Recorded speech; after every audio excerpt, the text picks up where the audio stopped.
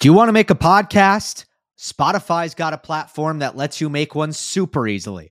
It's called Spotify for Podcasters. It lets you record and edit podcasts right from your phone or computer. So no matter what your setup is like, you can start creating today.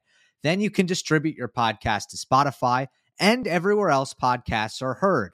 Video podcasts are also available on Spotify. You know I love that, and I promise you the other platforms don't offer that.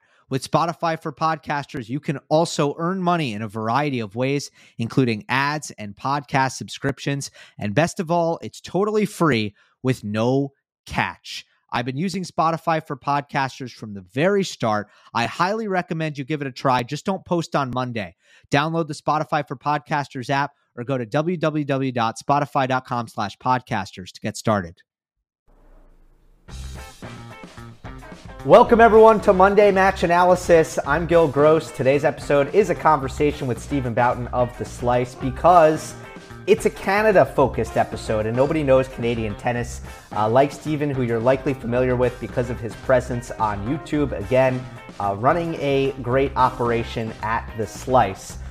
Deep dive into Felix, Shapo, and what it was like to cover tennis on the road for 8 months, which Stephen just got back from doing. But first, a couple of thoughts on the two matches that propelled Canada to their first ever Davis Cup title with a win over Australia in the final tie. Felix Auger-Aliassime beating Alex de Minaur. Shapo defeats Thanasi Kokkinakis. I was blown away by the returning from Denis. So Thanasi Kokkinakis serving to the lefty Denis Shapovalov, and Kokkinakis is a righty, okay? He serves to the backhand vast majority of his first serves in this match because he thinks he's going to get a forehand if he does. He thinks he's going to get a forehand on the deuce side because when the ball is coming in as fast as Kokkinakis' first serve does, it is easy to go middle, it is easy to go cross court, it is very difficult to time the backhand return down the line. What I was so impressed with from Shapovalov was his ability to do just that. And here we go on the deuce side, 1-1 in the second set.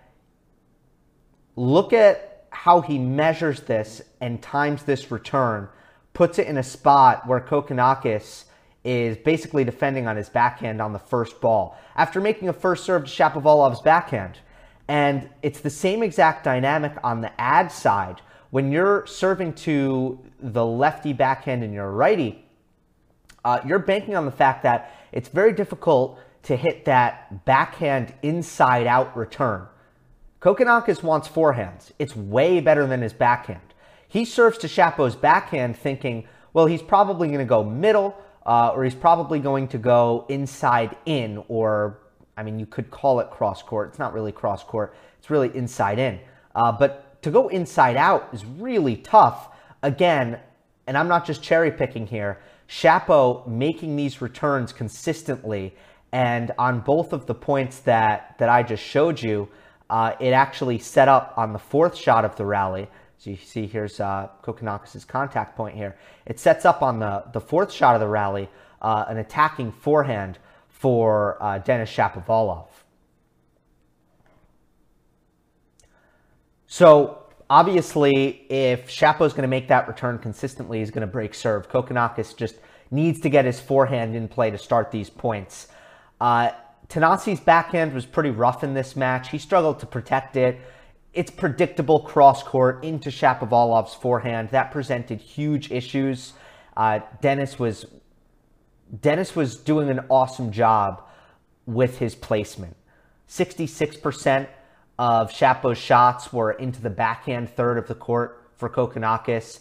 25% were into the forehand third, so getting him on the run, opening up that backhand side.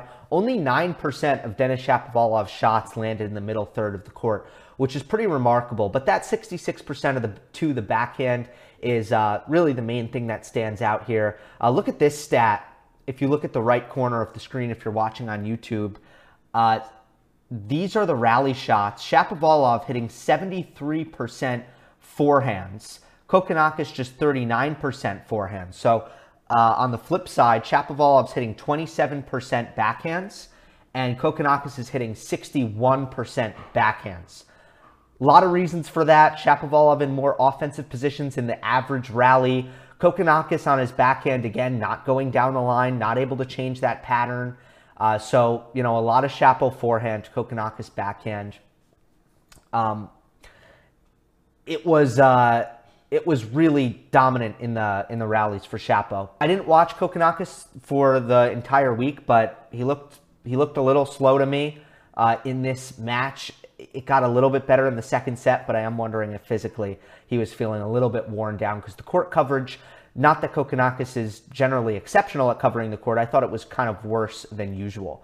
But ultimately, this was kind of a continuation of the improvements that I've been seeing from Denis Shapovalov that I'm such a big fan of. And I talked to Steven about it a little bit later, but it's making high percentage decisions. It's keeping his head still through the contact zone. It's keeping his lower body grounded, which is one that really sticks out. If you've watched a lot of Denis Shapovalov and you watch it now, it's clear he's just not leaping through his shots as much as he once did, staying on the ground in his lower body, and abbreviating the follow-through is the last thing that I've noticed. So Shapovalov got Canada on the board over Australia 1-love, and then it was Felix Auger-Aliassime versus Alex de Minaur. We've talked about FAA's season really getting a lot of boost from the team events, winning the ATP Cup to start the year, beating Alexander Zverev at that event, ultimately having a good ATP Cup, going to Davis Cup, beating Carlos Alcaraz, beating Novak Djokovic at Laver Cup. Those wins were kind of the springboard for what he would end up doing in the month of October, winning 3 titles in 3 weeks, securing his spot emphatically for the ATP Finals. 3 of his 7 top 10 wins on the season have come in these team events. But Alex de Minaur is also very much a guy who improves in Davis Cup, improves in team events. There's never been any doubt about that. He's another guy who started off the year with a big win at ATP Cup against Matteo Berrettini, and he beat Botic van de Zandschulp and Marin Cilic to kind of power Australia to this Davis Cup Finals. But on this occasion, Felix looked like the heavyweight very, very clearly. It was mostly because of his forehand. We know coming in that FAA is going to get a lot more out of his first serve than de Minaur. But for Demon, he needs to hold his own in the rallies off of the ground. And Felix's forehand was the best shot on the court by so much distance here. So much distance. It completely controlled the match. I had stats after the first set. I don't have stats for the full match, but forehand winners after set 1. 9 forehand winners for Felix. 3 ground stroke winners total for Alex de Minaur. Ultimately, Demon wanted to use his consistency advantage into Felix's backhand. He wanted to extend rallies into Felix's backhand. It worked. It kind of worked. I don't think that FAA had this amazing backhand day. The errors were there. The mistakes were there. But I thought there were 2 factors. First of all, Demon didn't really have the firepower to punish Felix when he hit bad trades. Poor trades into the middle, too short, etc. Second thing is, Demon wasn't, able to get it to Felix's backhand enough for the consistency advantage to really bear itself out and to result into things like breaks of serve and long-term success in the match. So I thought it worked, but just not nearly enough for Alex de Minaur for that to be the difference in the match. The difference in the match was Felix's weapons, having no issue hitting through Alex de Minaur's speed and the forehand really dominating proceedings. We're joined for the first time by Steven Boughton of The Slice. Many of you certainly know him, and as the authority on Canadian tennis, a man who I am very confident has watched as much Felix Auger-Aliassime and Denis Shapovalov matches as anyone on this planet this year. He is the man to talk to right now as Canada wins the Davis Cup. And also, he's back from a rendezvous in Europe, which I'm very excited to talk to him about. Stephen, thank you so much for coming on Monday Match Analysis. I know that as the OGs, as you put it, of tennis YouTube, people will be very excited for this meeting. Yeah, I hope they are, and yeah, I'm excited for it. So thanks for having me on, Gil. I know we've our two channels, I think, started around the same time and have grown together, and yeah, happy to be called an OG with you. And yeah, excited to be on here talking about great news for Canada. Literally just, it's just going to be a talk fest about how great Canada is right now because we're riding high on the Canadian wave after, a great weekend and a great last week at Davis Cup. So I'm going to guide the conversation a little bit more in a moment. But first, I just want to kind of give you the floor on your big takeaways from these victories. Full disclosure, I was keyed in on the final, and I watched the Shapo win over Kokkinakis, and I'm in the middle of finishing FAA over De Minaur, a little bit behind this week. But I think you were locked in the whole week. I mean, what stood out to you about this run to the title for Canada? Yeah, there was a lot, and also in full disclosure to me, I actually missed basically the entire. I watched some highlights of the Italy semifinal. I was watching the scores. I was just in a weird travel situation and couldn't watch. But yeah, it was a lot to digest from this week going into it. And I think you might guide us there in a few minutes here, but there was a lot going into the Davis Cup finals and how it was set up. The format change, and technically Canada wasn't even supposed to be there this year because they lost in March in like pre-qualifying. Then they got a wild card in there. But coming into the ATP finals, myself and I know the commentators in Canada here, we are all pretty confident that Canada had a really good shot to win the ATP finals, right? It's just, to me, like you look at the 1-2 punch in a team event always, right? Because it's so big. You can't just have one good player, right? So you got Felix, who can, in my opinion, confident, he can beat anyone on earth right now. And then you got Shapovalov, who's about as good as a follow-up punch as we had in that ATP finals bracket. So I was pretty confident, but then, they almost went out in round one. Like it was really, really close to them just going out. And I thought the turnaround that they had in the doubles match, it was Shapovalov and Pospisil playing, who created a lot of magic in 2019, if you remember that, on the run to the finals there. They kind of punched above their weight there. I thought at that point they were losing to the two players from Germany who I think are more double specialists.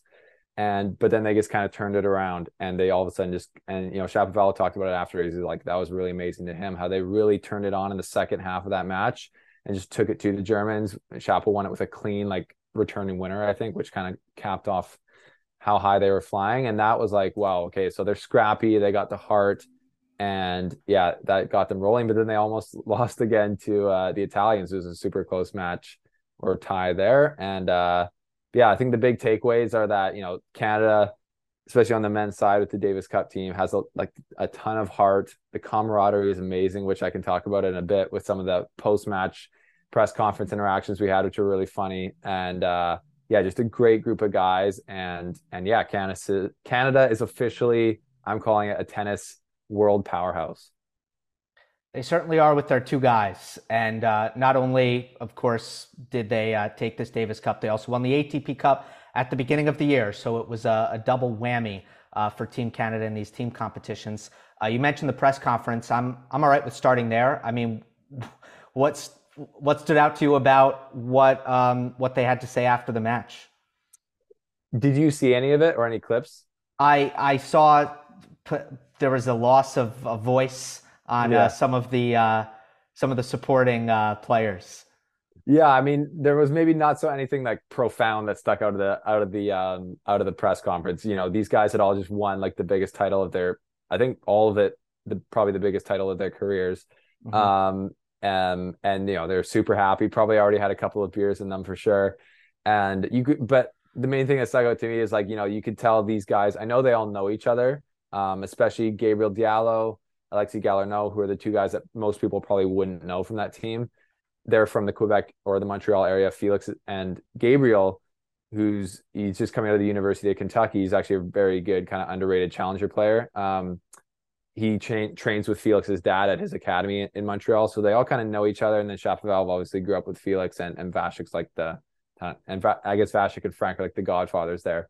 So they had this like really good team chemistry, and I think that helped them pull through in there. And then there was a funny, I asked the question to Gabe and Alexi, who never played in the finals. They didn't get any court time, which makes sense. But they both had lost their voice completely and were like trying to talk. And it was, I think Shapovalov, I could see it. Like they were all like, when I asked the question, they were like, yes, we're going to make them like show off their like lost voices basically and expose them. And it was so funny. Like the line of the night from Gabriel he was like, yeah, we left it all on the bench. That's what it takes to get us over the line. It was just, I thought, really funny. And kind of emblematic of the entire Canadian, fan base at home just going nuts, I'm sure. Which was also another crazy story. I don't know if you saw this, but the Sportsnet, which is a national broadcaster feed, literally had like a satellite go down with 2 games left in the match, the final Felix match. So basically nobody in Canada saw the final point happen. That's wild. I had no idea about that. Wow. It was crazy. So it was a Sportsnet satellite in Toronto, and it's crazy rain or storm that knocked it off, I guess. So literally they had to cut to just the 2 commentators who I know both of them, and they were just basically radio relaying what was happening. I pulled it up on Bet365 on my phone and like watched it, and like I literally got it up right on match point and I got to watch it. So calamity of errors, just like what are the odds? But it's I don't know, that's just like the last few years wrapped up in a bell. But anyways, we got over the line, and it was amazing. But the team just, you can see in that press conference how tight knit they all are, and I think they all really like each other, which is not always the case in Davis Cup, right? There's a lot of egos involved typically. So, but yeah, that was a cool moment for us at the end there. Yeah, and that part's good to see. The satellite, not so much. Let's address the context of the Canada's wild card before we do our dissection of Felix and Shapo, which I'm very much looking forward to. 2 of the more fascinating players going into the 2023 season. Basically what happened, for those who didn't catch it, Russia was banned, which opened up a spot, and the spot went to Canada. Andy Roddick, I think, made the biggest kind of splash on social media because he said, look, if it were me as Davis Cup captain of Canada, I wouldn't have even accepted the bid. He took a position that it was not right that a team that had already lost got to play in what was ultimately the group stage of the Davis Cup finals. Canada ended up getting out of the group, advancing to Malaga, and obviously winning. To me, and another detail that I want to throw out there, Shapo and Felix didn't play when Canada lost in March. It was Steven Diaz and somebody else that didn't come through there. Look, I didn't see anything wrong with anything that happened on any side of this. You need to enter a team in the competition. Canada was clearly the team that was most ready to contend for the title. I don't know exactly what the process was of selecting a wild card. Likely had something to do with the rankings. I think it was just, sorry to cut it. I think it was just they were the highest ranked team that had lost in that stage. Sure. So there you go. It's the same take I had about Andy Murray when he started to get criticized for taking all the wild cards. You take wild cards. You don't turn down wild cards. Nobody does that. So I guess we can go. I don't know how complicated this is or how much you have to say about this, but for me, no harm, no foul with anything about this situation. Yeah, to me, no harm, no foul. And to me, it's weird. It's like a weird bone to pick, honestly, if you're Andy Roddick. And I think even Leighton Hewitt like piled in there on Twitter. It's just like, I don't know, like, are you guys afraid of Canada coming in? Like, maybe you should have been because we just beat both of you. But like, it is like, it's like a lucky loser situation, basically. So that's like a very well-known thing and very common thing in tennis, right? Like lucky losers get entered into draws in every tournament almost. And I guess that's kind of how I see it. And yeah, that's all, doesn't matter now, I guess. So yeah. All right, Felix, let's start with Felix. Obviously a huge fall. I've had a theory that FAA's mindset in the team competitions has been a little bit different, that he's been more emotional on court, fired up, and it's relaxed him and it's allowed him to actually showcase a lot of his best tennis. When I watched him play in the group stage of Davis Cup and then Laver Cup, I tweeted that I want to see him bring that to the individual tournaments where he's by himself and he doesn't have a team behind him, and kind of transfer that mindset over. I kind of feel like he did that. Do you think I'm onto something there with Felix's mindset and how it might change in the team events, how we can kind of bring that over to in the regular events throughout the season? Yeah, I think you absolutely are. Like, I think you've probably noticed, and what you're maybe alluding to is the fact that, like, when in those things throughout his career, his young career so far, he does seem, when he's not playing well or when he's losing, to get very tense and to look very stressed out on the court. Is that what you kind of pick up on? Yeah, he shells up. Yeah. He keeps everything inside of him, and usually the tennis is going downhill when he does that. Yeah, and I that's the exact same read I have it on as well. Like, other players, for example, lose it. Like, Shapo will get really mad. The tennis will also go downhill, but it's just like a different side of the same coin, basically. So Felix, yeah, I've seen him, and even this year, still sometimes some matches, like I get, like one that comes to mind is Casper Ruud in Montreal, where he, was playing horribly to start and he just couldn't get out of that thing. So your point about him, the team events maybe bringing out more emotion for him on court, which allowed him to, get some of that tension out of his body and free up when he was, in a battle, I think totally helped him. And I actually did ask him about that in person in Basel. So kind of right in the middle of that amazing run, or I guess near whatever. And he said he just got confidence, like good confidence generally from the team events. Like, it was after the US Open, he had a tough exit at the US Open, I think in round 2 to Draper. And then he went, beat Alcaraz in the Davis Cup, and then he went and beat Djokovic in the Laver Cup, and then both of those are team events, right? So I think he did get that extra pump up. There's more fist pumps, there's more just total energy on the court, and I think you're right, that did help him to loosen up in those matches. But maybe it helped him, I didn't ask him specifically about the emotions, but on our next chat, when I have a bit more time with him, I might kind of ask him. It's like, yeah, I think, part of me when I watch you, Felix, is like when you get so tight out there, or, I would say, like, almost I want you to blow off steam sometimes, like almost want you to smash a racket. I know you're very, like, well-behaved and you, like, keep it all proper, but it seems like sometimes getting it out will help. And honestly, I've seen a little bit more edginess from him as far as, like, emotions since these team events. Like, if you remember Paris, the whole be quiet to the fans at the end there, and like that was crazy for him. Like, you've never seen him do anything like that. But that was kind of that whole, maybe knew a little bit more emotions. And, he still keeps it together on court, but he's like I think he's just getting a bit more confidence, being, like, I'm a top dog out here, and, I'm just gonna play with that mojo, which I think is only going to benefit him going forward, because everyone knows he's a nice guy. No one thinks he's a jerk. And it was funny. I actually met with his agent after that, and we were having a conversation, and he was like, he's like, I've never seen him do that before. And I was like, you don't have to worry. I think the entire tennis community knows that he's a great guy, and whoever that fan was totally had it coming to him. So nothing bad about his image there. Yeah, everybody loved it. I loved it. It's just Felix, I think, getting more comfortable with himself, and just having that kind of presence and that confidence. Again, I think you put it perfectly. Like, he is starting to feel like he's the man out there, and that's a good thing. And it's not just when things are going bad, letting out the negativity. It's also when you're down 4-1 in the first set and it's love 30 and you dig out. Okay, you might still be down a break. It's 4-2. Get yourself fired up in that situation. Let out the positive stuff also, which I feel has sometimes been lacking. Not just the negative emotion. So. Mm-hmm.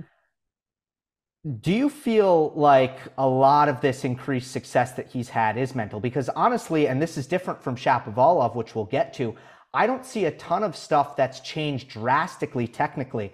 I look at the winning tennis that Felix has played throughout this fall, and I'm seeing dominant first serve, serve +1 tennis, taking the ball early, laser precision on the forehands, just trying to kind of break even, protect the backhand. There's nothing I'm seeing drastically differently about the way he's playing tennis. So Am I missing something there? Or, my sense is that it has been very mental for him. Yeah, I think the only change that I noticed, I think it's a lot more strategic than I would guess you would call it. Yeah, strategic than technical. Nothing, I've always found when Felix doesn't play a good match or he's playing nervous, he starts to put kind of, I would call it like artificial spin on the ball. His shots, instead of going like left to right, they kind of just go more up and down the back of the ball. You know, for whatever reason. And I think when he got Tony Nadal on board, I think it was like mid last year or like maybe early last year, a little bit, springtime. Mm-hmm.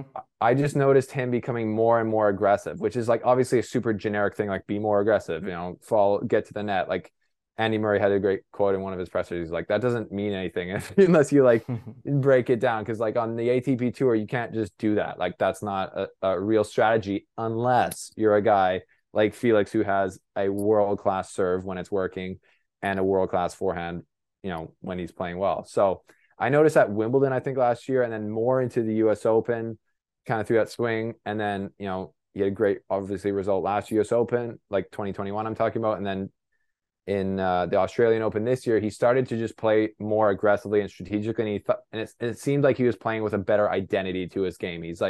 He kind of moved from like, I'm an all quarter, like aggressive baseliner to like, I'm an attacking player who, when I get a forehand, I'm basically, unless I, don't do something with it, I'm coming forward and I'm just going to take it to you and like shove it down your throat, which is like, so it kind of gave like, now it gives me kind of Federer vibes, honestly, when I watch him play. It's like, if Federer got like a mid-court short forehand, like the odds of him cutting the net after that were pretty high if he was like feeling good, and I feel the same, like watching Felix in Basel, like he was so confident, even against Alcaraz. It was just like, my forehand is good enough to just end the point right now or get me in a, overwhelmingly dominant position in this point. So to me, it's just been a marginal trend. He would call himself an aggressive player, but I remember asking him after a loss, like he's like, I'm an aggressive player. Like he said that, but then it was like 2 years ago. And I was like, well, nothing about your match today was really aggressive. You were just grinding with RBA from behind the baseline and he was just wearing you down like that.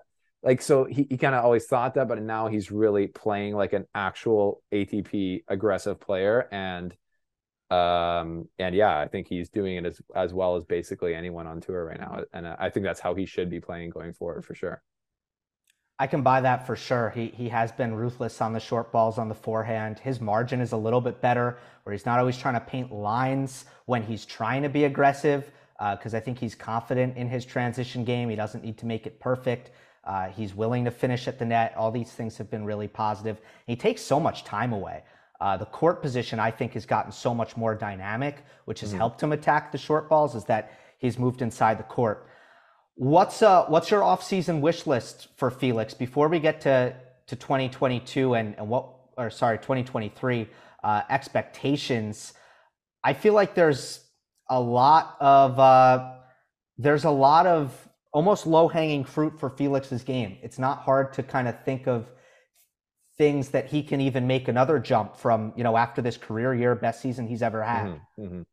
Yeah, and I'd love to hear your thoughts on this too, because you have got such a good eye for the game, and I love your thoughts on Felix's game that I've heard in the past as well. To me, the low hanging fruit is his weakness areas. I think we don't probably both agree is his backhand and return of serve can be. It used to always just be kind of not great or okay, but it actually has gotten better. Like he told me, we talked about that as like in one of the matches, I think it was against Bublik in Basel, just because I was there and watching every point, it was like more easy to pick up and stuff. But I was like, Bublik has obviously a great serve, and he like broke him like 3 or 4 times in 2 sets, and was like, and he said, I was like, everyone talks about your serve and stuff, but you returned really well today. And he's like, yeah, like that's something I've been working on since the US Open. I feel like I've made improvements in just centering the ball better, and and he was happy with that. So I think he knows that he's needing to improve that and become an elite returner. So that's the one thing where I see like he has a good.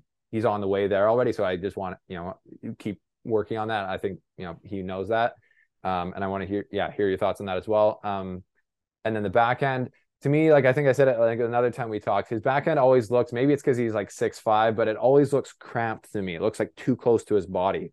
I don't know if you mean. I know he stands open stance a lot for those, or kind of like slightly open stance.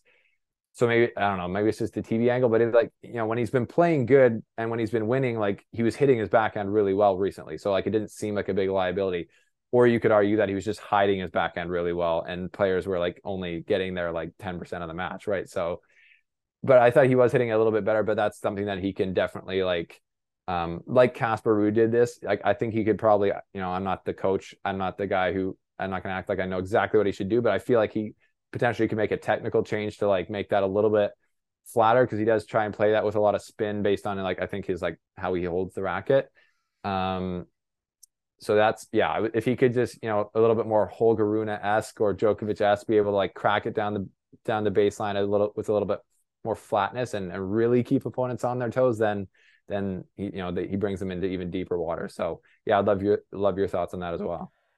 That would be huge if he could go to the garage on the backhand and make some adjustments that help its consistency. Because even on this great run, if you look at the losses he suffered, it's oftentimes the backhand that was kind of at fault in key moments. So I think that still pops up for him. The return hasn't bothered me much, at least as of late, at all. I've actually seen some really great aggressive returning that's worked in his favor. But also the second serve, he doesn't hit a traditional kick serve.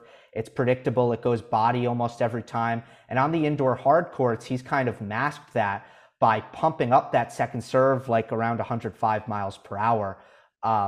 With that speed, it's going to be hard for opponents to actually take advantage of the predictable placement. But can you hit with that speed outdoors? In the elements, and also on the slower surfaces, the fact that it's a slice serve and not a kick serve starts to hurt you more. So I think that second serve lags behind the awesome qualities of the first serve, and the backhand. It would also be great if that could be a little bit better. He's really improved his decision making, his court positioning, and all of that. So it was a career best year.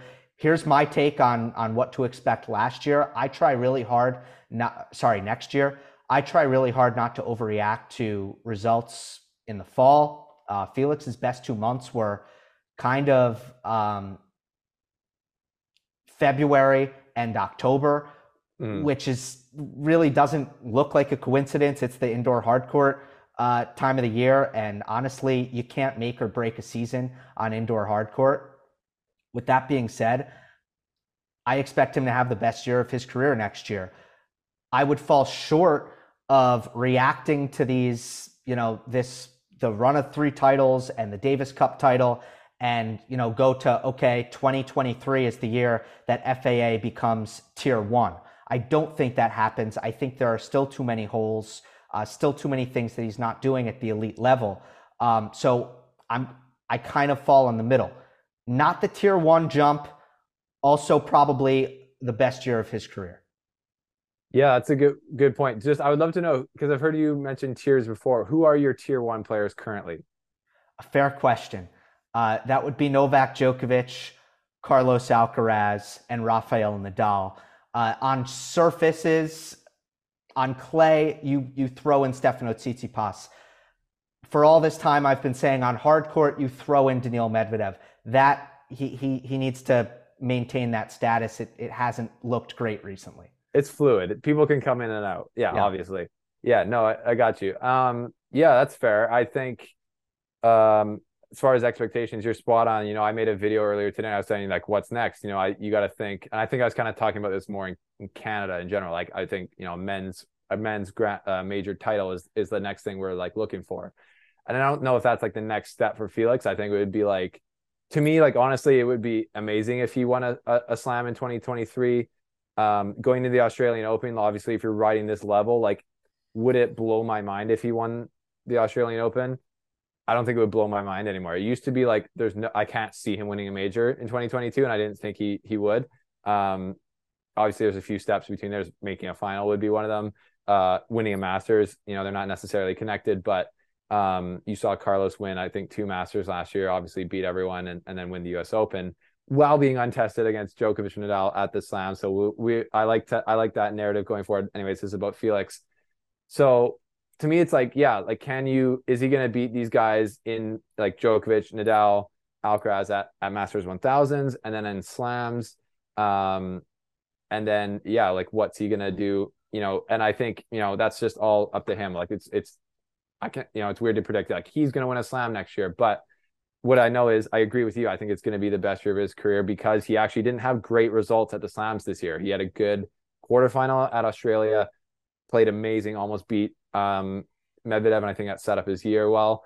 And then he actually had a great result, I guess, at the French, almost beating Nadal, playing one of the best match, giving him the hardest run he had all tournament. But then he has a lot of points that he can gain at Wimbledon and the US Open, which could be, two of his best tournaments. So yeah, I think it's gonna be his best year, and all the things you mentioned and I mentioned in the areas that he can improve. That's like always a good sign, right? When somebody's sixth in the world, they've beaten everybody on tour, basically, and then they still have like pretty big areas of improvement that they can still do. You go like, man, that's an amazing sign, because a lot of people look like they're maxing out their game when they're like 20 in the world. You know what I mean? Absolutely. And that's always been very present, a part of FAA and how you evaluate him. Look, I want to see more consistency, which I think he's going to achieve. You look at like in March, first round loss, Indian Wells, Miami, Van de Zandschulp, Kecmanovic. That's the kind of thing I think he needs to avoid. And then the second thing is to play better on the slow stuff, because the big wins were there. The great efforts in the majors against the top players were there. A lot of good things. Let's go to Shapo. Out of all of the players who had big falls, and you look at Denis Shapovalov, final in Seoul, semifinal in Tokyo, final in Vienna, and this Davis Cup title where he got the win over Kokkinakis, actually lost his first two singles matches. Anyway, of all of the players, it's probably Shapovalov whose opinion I've changed the most watching in the last 2 or so months. It's not because of results. It's because of what it's looked like. To me, it's looked like kind of a different player, making high percentage decisions, keeping his head still, keeping his lower body grounded, abbreviating his follow through. These are all things that visually I see that makes me think that 2023 is going to be huge for him. Yeah, I know what you mean. And because it is those really nuanced things that have got him playing better. He's like played his way into playing the right way, because he obviously came through that really tough stretch after the French Open, where he was just losing every match, and you go, when you lose, I think he lost 6 matches in a row, which is, quite rare. I would love to see the stats on that, like how many top 25 players or whatever lose 6 matches in a row. Like that's like, it was pretty bad. And I was watching all those matches, and they were like, it was obviously like some of the tennis he played there was really sporadic and kind of like the classic Shapovalov of bad tennis, where everyone piles on and is like, he's never consistent. Like he's like never going to get it together. But then I did see him and I saw him like putting in the work still. Like he's not losing because he doesn't care. He's just like checked out. Like he was like, one time actually, I was like walking home from Stuttgart. It was in Stuttgart, and I was walking back, and him and Peter Plansky were walking on the other side of the high or road kind of.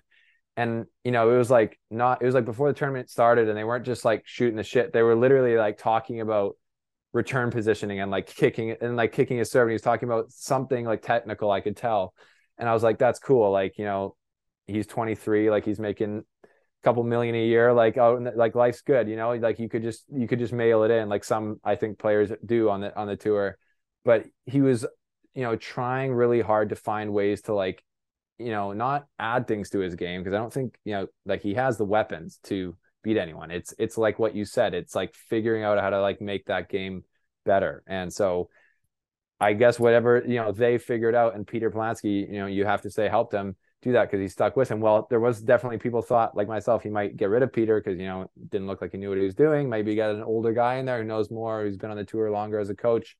They've played their way into, like you said, playing really, and I think like mature tennis, like when the ball's deep to his backhand and spinny, just kind of picking up nicely, like he has the skill to do, but just putting it down into a reasonable place in the court where you can just stay alive in the rally, and then waiting for the shot and then taking it, but still taking it with margin then, and like not needing it to finish it on that shot, but the next one or whatever, and then come forward.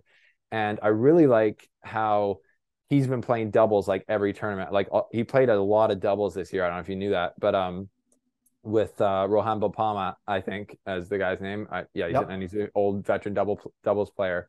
So you're watching him lose first round, and then he go play two doubles matches. And now Shapo's net game is honestly elite, like as far as like singles players on the ATP tour go, and that's really helped him in this latter half of the season because he'll play that smart tennis and then make his way to the net. And I watch him have like the absolute confidence to finish basically most volleys. Like everyone, you're going to get past, you're going to miss volleys, but if you can win 65% of your net points and you just crank that number coming up to the net, that's an amazing stat in tennis. So that's kind of, it seems like him and Peter have figured out a way to play the Shapo tennis, which is like, the big weapons in the game, but just like make it more efficient and optimize it, which I think you'd probably love to see, Gil.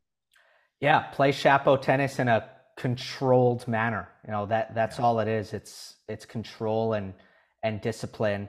And look, a lot of guys have tried. I mean, it was kind of Mikhail Yuzny came in there, tried to reel in his shot selection. I think was literally like branded as a shot selection coach, and it just didn't work. I think I saw Shapo hit him. Like, I don't want to like go crazy here, but I literally think while he came in for another stint here, and Shapo like hit himself with his racket a couple times in the head, like with the strings, not as crazy as Yuzny did back in the day. But I was like, what is going on here? Like, this cannot be the takeaway Shapo gets. Yeah, right.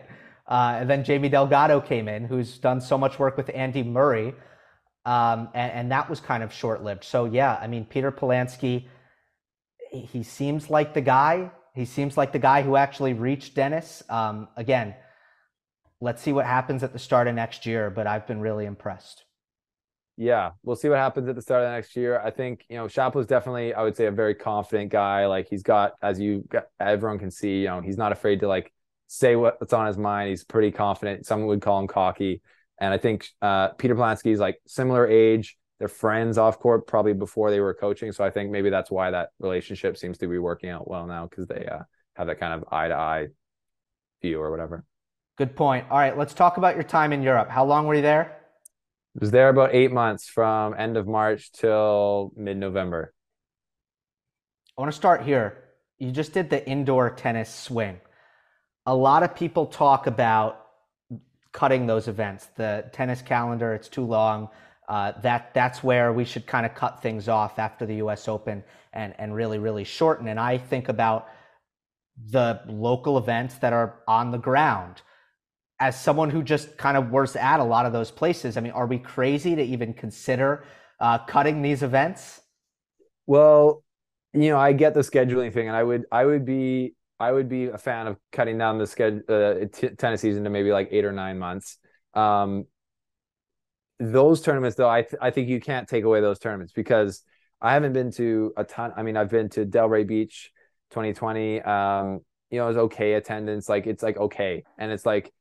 And there's a lot of tournaments, I think, in the world that are like, okay, but Stockholm was packed and just an awesome, it's a country steeped in tennis, obviously history, at sweet venue. It's like one of the ones I talked about a lot. You can just, in the main stadium there, it's not big. You can maybe sit 5,000 people, but you can stand at the top. There's basically a wooden bar all the way around. So most people, if you'll watch it during the day, it'll be like, oh, nobody's there. But there's actually like a number of people above just standing there watching the tennis, and you can just come and go as the points play, which is, I think, way more tennis stadiums should be like that. But that was an amazing venue or vibes, packed house. They would probably make tons of money. Basel in Switzerland was sold out, I think, most days, and Federer wasn't even there, didn't even show up, which actually, it might have been a hangover effect because I talked to a lot of people who actually bought tickets to see him, and then he just didn't come. There's a lot of drama behind that actually within Switzerland that I learned about, which is funny. But those events and the European events in general, I would say, are very well attended. And so it'd be hard to cut those tournaments, I think, if they're money-making tournaments. I think there's other areas in the year that you can, and if you're just thinking from tournament logistics, like you're never going to get a rain delay indoor, you're never going to have crazy wind that makes the tennis dumb. So I think those tournaments have a little bit of an advantage that way. And it's always a very controlled environment. So I think that swing of the year is awesome for tennis purists, and it's like those tournaments are rocking from what I saw. It's kind of a media question. Tennis should be covered in person. I'm sorry, sports should be covered in person. Technically, that is the optimized way to do this. But in tennis, it's a tour and it's hard. And we have most of the season, the vast majority of the season, being covered remotely. You got to cover it in person. I mean, first of all, I want to know what challenges you ran into, and also kind of what were the benefits that you were able to kind of take advantage of from that position. Yeah, well, there's a good question, and I'm happy to give my honest opinion here. The benefits for me was, as a someone who's doing this full time now, and trying to make this into a very profitable career, obviously, or just at least enough to provide for my family. It's the benefits of being on the ground as a tennis fan. First of all, is just unmatched. Obviously, it's just way better to watch in person, especially from behind the baseline. And as media member, to get credentials to the number of tournaments I got to, which were mostly 250s and some 500s, was awesome.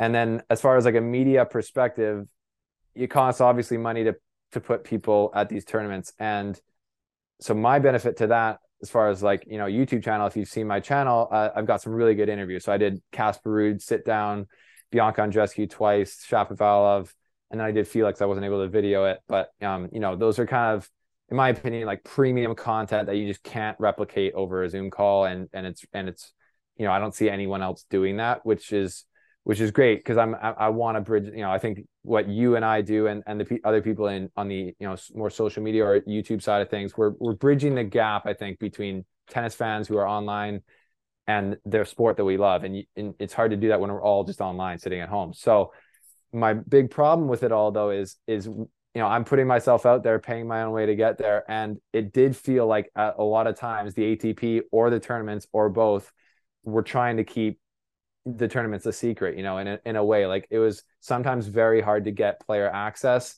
And obviously that's because I'm a smaller, I'm not the New York Times showing up being like, hey, can I interview this guy? So there's a lot of that. So you got to play the whole game of being nice to the ATP media representative. But then also asking for interviews and like following up with that ask, and then kind of annoying them to make sure they do it, because it's easier for them to just not do any interviews all week for the players. But that, at the end of the day, doesn't help the player, doesn't help the tournament or the ATP. So it felt like a weird tension of like, it always felt like I was stepping on people's toes trying to do our job as media, which is like even just talk to players after matches. Sometimes at the smaller ones, depends on the organization of the tournament. It was actually very, like, for example, Stockholm was very unorganized with the media. Basel was like amazing with it, bigger. So that was a frustration for me, because I would go to Stockholm and I didn't talk to Shapovalov once, because they just like didn't make it happen. I was like, how can that happen? I'm a Canadian reporter. I'm the only international reporter here at this tournament. How is it possible that that we don't get any of that? So that was a big frustration for me. And I think I think tennis and media would be at a crossroads going forward, because I saw, and the vibe I got talking to different people is there's less and less people, even media members, traveling to these tournaments. So it's more and more controlled by the ATP and by the tournament, which is fair enough. And maybe that's how tennis changes as media is so much easier to produce these days. Maybe tournaments and the ATP just become their own media companies and just basically have a monopoly on all the media. Obviously isn't good for guys like me and you, but maybe that's where they're going. But if they're not going that way, obviously allowing professional media to have access to the players in a respectful way that puts them in a good light and the tournaments in a good light is something they have to do, or else people will stop or continue to stop sending media there and continue the tournament to cover the tournaments less and less, which is, we all see that happening. Yeah, the in-house media is also won't cover anything negative, which is a problem. Exactly. I'm not really surprised by the second half of your answer there. I appreciate that honest answer. It was a good one. Let's end on a more positive note. Favorite big tournament, favorite small tournament. I know that you went to some as a ticketed fan, some as a credentialed member of the media. Everything's in play here. Yeah, I think I'll go by rank. So I only went to Roland Garros, and that was my first ever major in person. So that was pretty cool. It was crazy to see, being from Canada, where tennis is maybe 6th or 7th on the list of most popular sports, to see how like, oh, this is like a big deal in Paris, which is a major international city. And it's like the tennis is a big thing that's going on. So that was cool just to see how much infrastructure they have compared to Canada, which is crazy.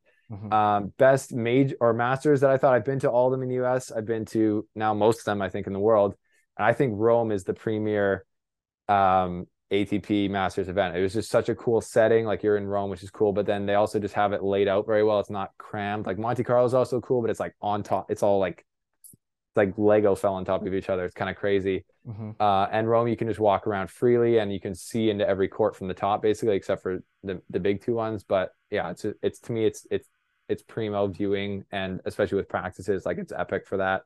So that's my favorite big one, I guess. And then the favorite small one is a toss up. I think, Geneva was really cool, but I would probably have to give it to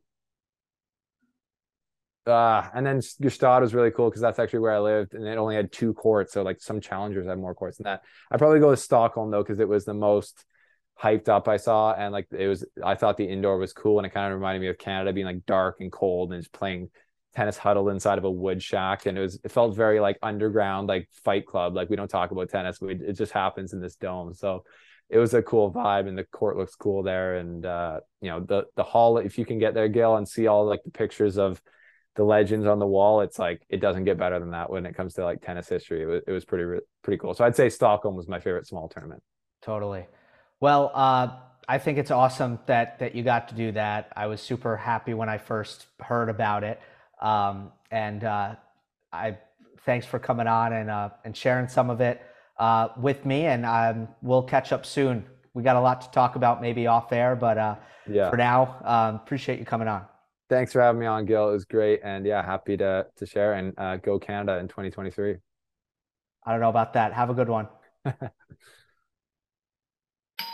Our house is a mess. Come on in. I'm Amber Wallen, internet comedian, plant queen, and host of your new favorite podcast, Fly on the Wallen. Okay, that's pretty presumptuous to assume that this is going to be their favorite podcast, by the way. Like, come on, Amber. Anyway, that wasp that you just heard interrupt me is my husband. And co-host, Benjamin Wallen, also a comedian, and I host people at our home. I have a great wine collection in my cellar. Well, you mean the mini fridge? Yeah, it's a mini fridge. It's a mini fridge. New episodes of Fly on the Wallen drop every Wednesday. Listen in as we discuss relationships, books, and keeping our sweet baby kid alive while we make laughs on the internet. Subscribe to Fly on the Wallen wherever you get your podcasts.